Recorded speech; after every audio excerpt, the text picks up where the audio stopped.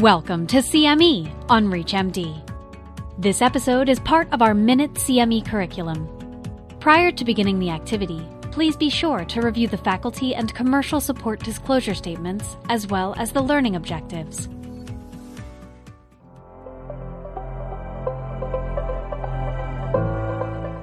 Hi, I'm Andrea Sarsek. I'm a medical oncologist and the section head of the colorectal section at Memorial Sloan Kettering Cancer Center. And it's my pleasure to talk about the evidence supporting HER2-targeted TKI combination regimens in metastatic colorectal cancer. So we learned very early that in colorectal cancer, we need combination therapies in order to be able to target HER2. So we can't just do a monoclonal antibody. We can't just do a TKI. We need the combination of both drugs to get a response. And this was done in preclinical models, in mouse models, and has held throughout treatment. So always we use dual targeting.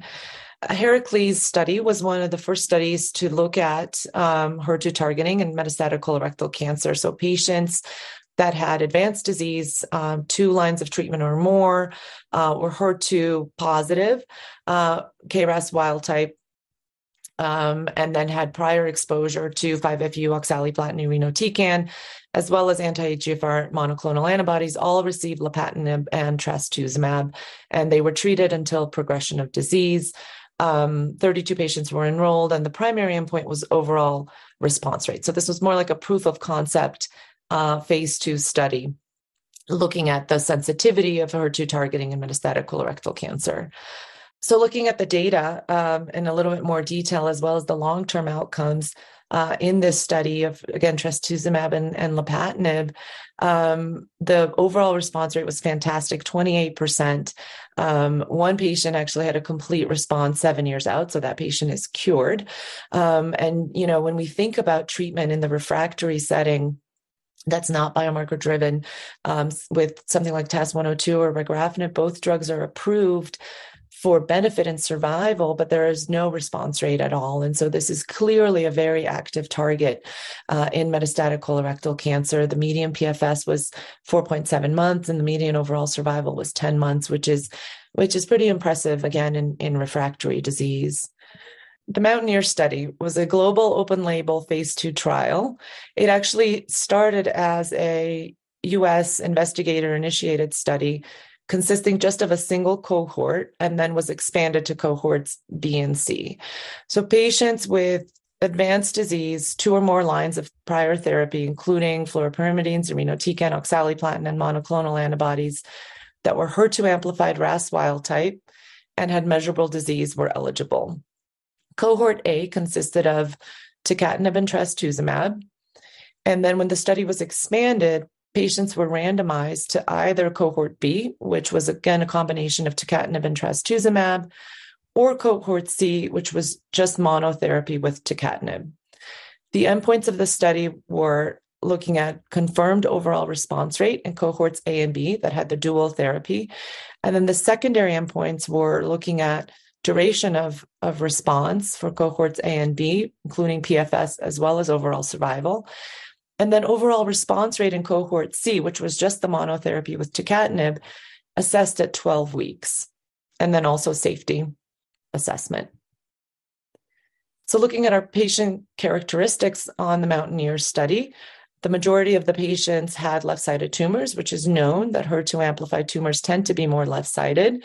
A large majority of patients did have metastases present in the liver, as well as other sites, including the lung. And response rates, this was to dual inhibitors, tucatinib and trastuzumab. So in cohorts A and B, the overall response rate was 38%, which is a fantastic response. If we think about other drugs that are approved in the setting in refractory disease that are approved for benefit and survival, such as TAS-102 and regorafenib, but there's no response rate at all. They just have stability. And here we saw a 38% overall response rate. And the duration of response was significant at a median of 12.4 months. Then looking at the responses in a little bit more detail, I think waterfall plots are always so helpful because you just see the depth of these responses 3 patients had a clinical complete response. Many patients had a partial response, and there was significant reduction in tumor burden in patients, 65%. So really a large benefit here in terms of response rate. And then looking at the PFS, the median PFS was 8.2 months.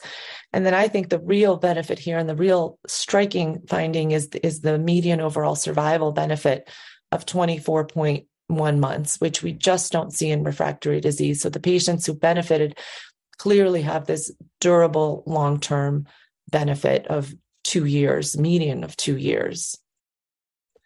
And so in summary, looking at the landscape of monoclonal antibodies and TKIs in refractory HER2-amplified metastatic colorectal cancer, the Heracles study utilizing lapatinib and trastuzumab, a small number of patients, response rate of 28%, median PFS of 4.7%. My pathway, pertuzumab and trastuzumab, 68 patients, 31% response rate, median PFS of 5.3 months. And then the Mountaineer study, which we just discussed in detail, tucatinib and trastuzumab, larger number of patients, 38% response rate, and a median PFS of 8.2 months. All these studies together clearly tell us that HER2 is an important target in metastatic colorectal cancer. It absolutely should be checked. We have FDA approval now for tucatinib and trastuzumab. So for patients that are HER2 amplified, RAS wild type, it is absolutely a therapy that they should receive. And there are ongoing trials looking at other targeting of HER2, in addition to moving this therapy into the first-line setting with Mountaineer 03. So it's really critical that we look at HER2 as one of our important biomarkers in metastatic colorectal cancer. And thank you so much for your attention.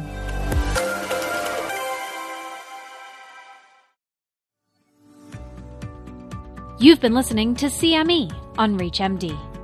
This activity is jointly provided by Global Learning Collaborative, GLC, and Total CME Incorporated, and is part of our Minute CME curriculum. To receive your free CME credit or to download this activity, go to reachmd.com/CME. Thank you for listening.